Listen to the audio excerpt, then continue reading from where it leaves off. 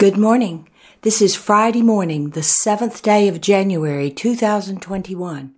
And here at the Quiet Place, it's time for morning prayer and song. We invite each of you listening to pause and join us as we pray. Our morning prayers and songs are now complete, and we return to quiet, listening for the answer to this prayer. God, what is it you wish for us to know today? It is time for you to step into a personal spiritual practice, something you do every day. This habit of a spiritual practice every day will strengthen your spiritual muscles and the spirit that is you. You're paying attention to your physical form, but your spiritual body is getting flabby, worn, actually worn out from lack of use.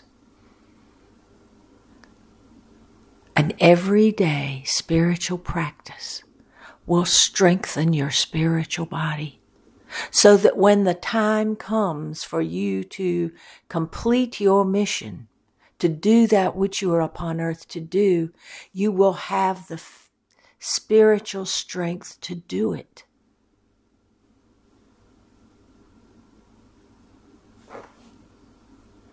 You have a finite number of days before you leave the earth and your physical form and continue on your eternal journey.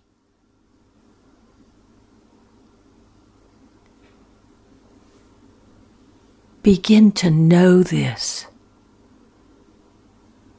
as when you know it, your spiritual body will be more important to you than your physical body. It is time to step into a spiritual practice every day so you gain the strength to walk the way. And the Holy Spirit says,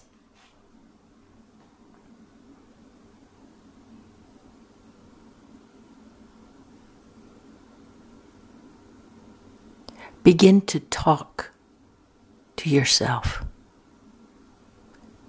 your spiritual, true identity.